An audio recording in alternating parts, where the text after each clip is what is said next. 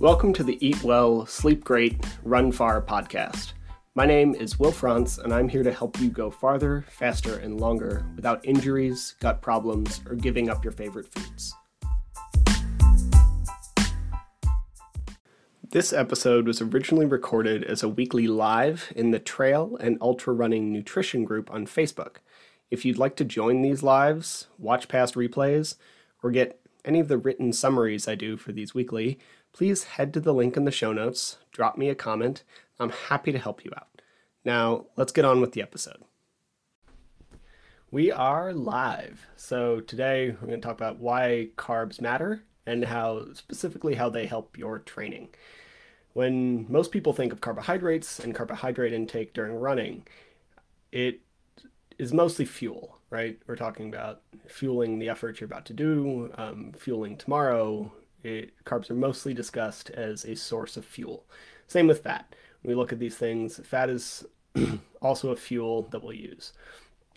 But carbs are a big point of discussion. And you'll see people say things like elite endurance athletes consume 8 to 10 grams of carbohydrates per kilogram of body weight per day. And that is a lot of carbohydrate. But it's very true for those elite endurance athletes.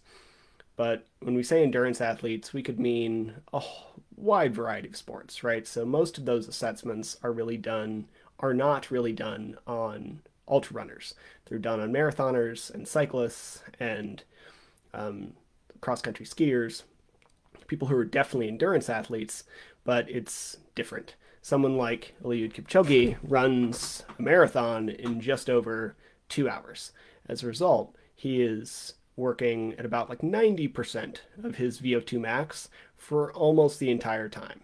This means he is just destroying his glycogen stores. He is blowing through carbohydrates. Ultras, on the other hand, are different. Some of them take 24, 36, 48 hours. So for some faster athletes running a 50K, you might be closer to that 90% of VO2 max number, but most of us are not. And as we start to move even more into the 50-mile range, it becomes different. You do fuel on a higher ratio of fat. You still use a lot of carbs, but it's still a higher ratio of fat than what some of the studies might dictate, right?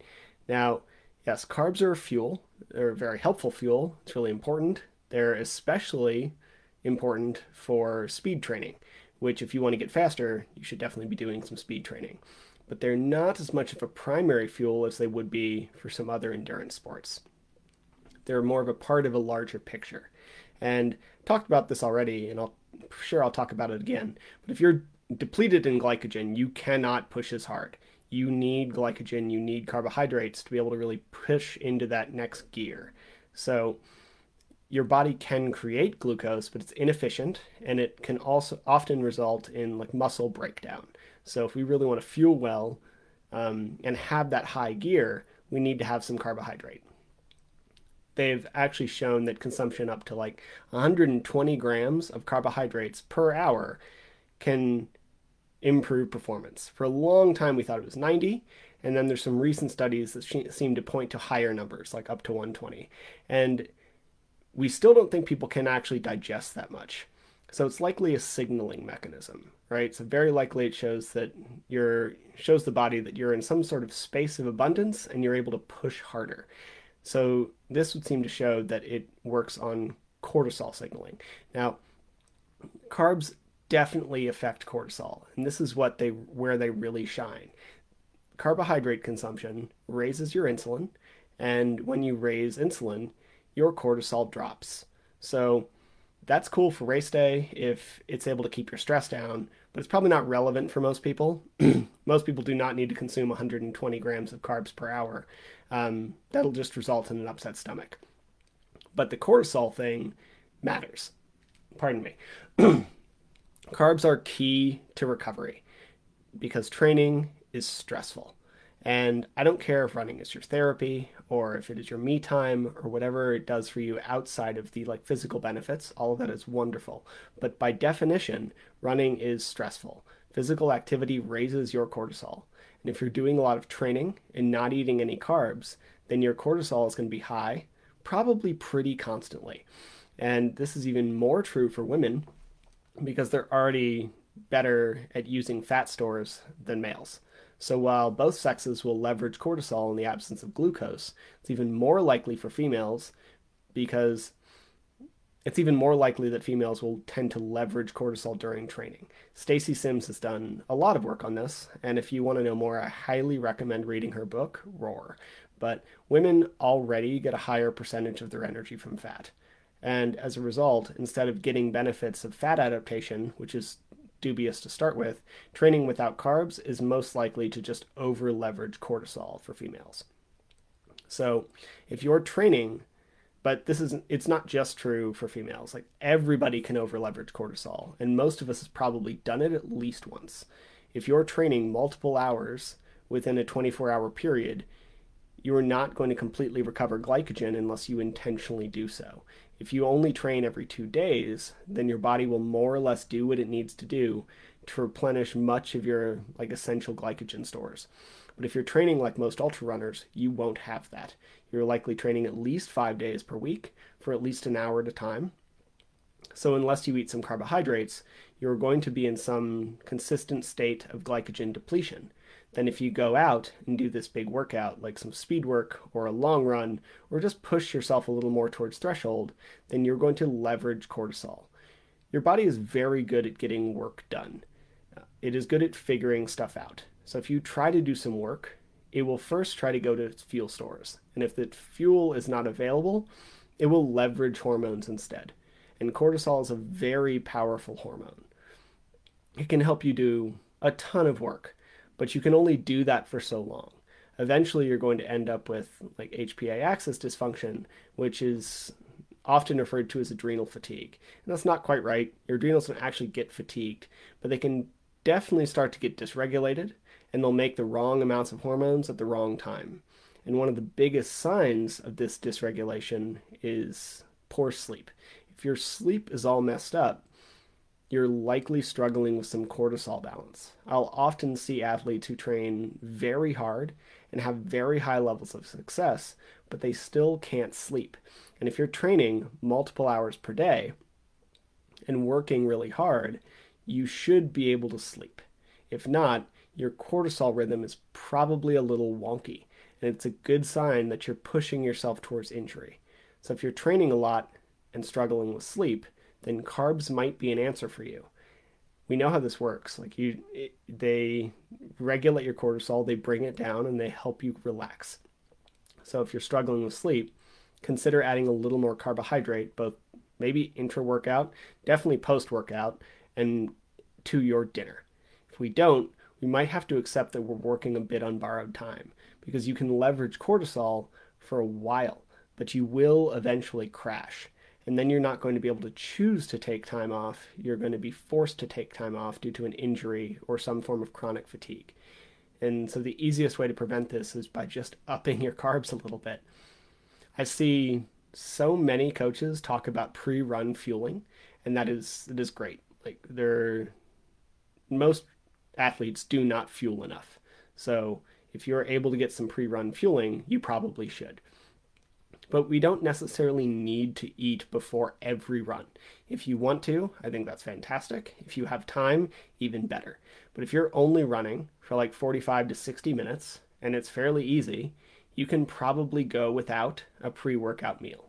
I recommend you take a gel with you, maybe make some, sorry, interesting post. Yeah, Melissa, that tracks really well. I also had some cortisol dysregulation from working night shift for so many years, and it tracks really well. So if you're having something like adrenal fatigue and or HPA axis problems, then you are likely going to get less sleep, and it is likely going to be broken up throughout the night because you're not going to get that constant cortisol melatonin rhythm that most people should have, right? So as I was saying prior comment, like if you're only running for like 45 to 60 minutes and it's pretty easy, you can probably go without a pre-workout meal. You might want to take a gel or something with you, but you're not going to fall apart if you don't fuel before you run, especially if it's shorter and it's pretty easy. This is particularly true if you're running early in the morning.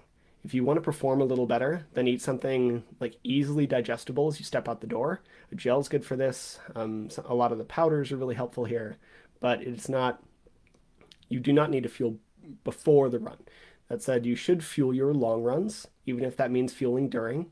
You should also do your best to fuel your intense workouts. But more importantly, get some good food afterwards, specifically carbs and protein. I would much rather someone prioritize a post-workout meal than a pre-workout meal, especially if it's a shorter effort. Now, again, if we're doing a long run of like 3, 4 hours, you should prep for that. You should take food. We should do all the things we need to do to make that effort count really well. In fact, one of the biggest benefits of a long run is that the fueling practice for a race day. So you're leaving a lot on the table if we don't practice fueling there.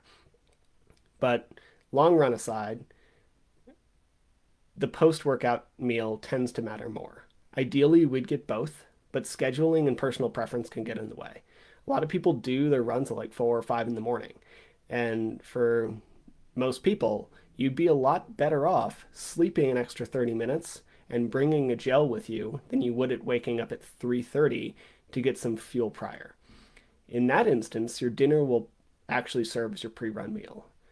So make sure you get a little more carbohydrate at dinner, that it's well fueled, it's not going to interrupt your sleep, and then that food will actually help fuel you the next day. Most ultra runners don't sleep enough as it is, so telling people that they need to wake up even earlier to fuel before a run just seems a little on the irresponsible side. On the other hand, like nobody should finish some intense workout and then not just not eat for like another 3 hours. It's asking for problems. Yes, too many carbs can be inflammatory, but like I don't know how we've gotten to this place where like a sedentary desk worker shouldn't eat M&Ms all day to athletes training 10 to 15 hours per week should never eat rice and potatoes. In general, like I'm not a fan of the low carb trend for athletes. I did one of these a few weeks ago talking all about it. If you want the link, like please drop a comment and I'll send it your way or I'll point you to the podcast.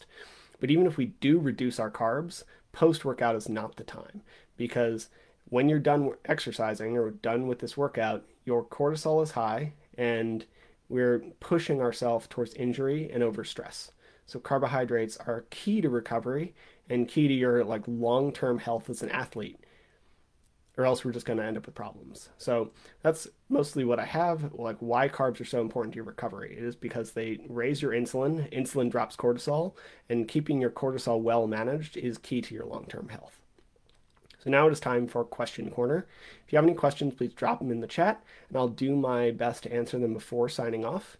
I have one from the group from Tyler, and it's multi-part. So I'd love to hear your thoughts on fueling strategies with carbs, how often, serving size, amount, any real food suggestions and amounts, easy recipes for real food concoctions, recently used dates on several runs and liked them. Are they good or bad? So I'll do these in parts. How often should you like fuel during a run? Theoretically, more often would be better if you can drip your calories in along the way. You're going to do a better job of maintaining your glycogen stores. You can probably do this to too much of a degree. Like if you take a sip every 10 seconds, it's probably not perfect. But I like to view it more or less like an IV. If you're using your glycogen stores, the faster we can get the carbohydrates and fluid into your bloodstream so that they can disperse into your muscles, the better. So if we do much more consistent fueling rather than a big bolus every hour, you'll do well. So I tend to think like every 10, 20 minutes, kind of averaging around 15, and that's a pretty good thought. Serving size and or amount is going to very much depend on you. The general recommendation is somewhere around 60 grams per hour of carbs, especially for longer runs. If you're going higher than that, you need to make sure it is well combined between glucose and fructose. I'm actually going to drop a guide on this pretty soon, but basic breakdown is minimum of 30 grams, averaging around 60. And if you want to go up to 90, that works, but you need to make sure it's mixed between fuel sources. Any powder or gel, pardon me, any powder or gel that is like designed to help runners will be in that ratio for the most part. But if you're making your own, you might need to do a little more diving in. For the most part, 60 grams, 250 calories per hour is a really good place to start. And then any real food suggestions. Potatoes, rice, bananas, like fruit are all really good sources. I tend to start people with honey, very honestly. Like honey is easily takeable. Like you can toss a small bottle of it in your bag. And if you are trying to dial in your fueling, it's one of the best sources you have. It's actually naturally higher in fructose, so you can consume almost up to like 70 or 80 grams of it just on its own. Yes, it tastes very sweet. If you hate honey, sorry, agave nectar is also pretty good, but it will at least help you dial in numbers for very cheap, because a lot of these products tend to be a little more expensive, right? If you're buying a ton of gels to figure out how many you need, it can become frustrating and really hurt the wallet. Whereas if you're using something like bananas and honey and maybe the occasional potato, we can really dial this in pretty easy. So honey is actually where I tend to start with most people to see if that's even the issue. And then once we can dial that in, then we can start to target better or like slightly more easily digestible sources, like whatever it be, tailwind or goo or whatever, scratch, whatever have you, or then we can break down like what the exact strategy might be. And then easy recipes for real food concoctions. I have a couple. I've not tried a lot of them. My best recommendation here is actually, what is it? The Feed Zone. And it's by the guy who works or created Scratch Labs, Dr. Alan Lim. And he has some very good recipes there for like rice cakes and dates and more savory options, and it does very well. So like the Feed Zone Portables cookbook is one of my favorites for that kind of stuff. And then recently used dates. I think they're really good. They're slightly higher in fructose, so if you eat more than 3 or 4 big ones, you're going to start to push that upper limit of fructose, and you're going to start to have digestive issues. But I think they're a really helpful part of an overall fueling strategy for most people. So hope that answered all those sub questions. Anybody, I don't see anything else in the chat, so I'm going to get going for today. This was a little bit of a shorter one. If you have any other questions, drop them in and we can follow up here. I'll post this to a podcast hopefully tomorrow, and I will talk with y'all later. Hope you have a good rest of your night. See ya.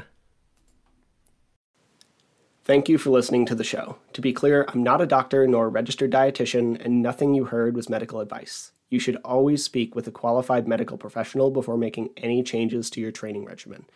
If you enjoy the podcast or found it useful, please take a couple seconds to give it a rating or share it with a friend. Every little bit helps. And if you want more of this information, please head to the Trail and Ultra Running Nutrition group on Facebook. You'll be in good company with other like-minded people who like to do hard stuff outside.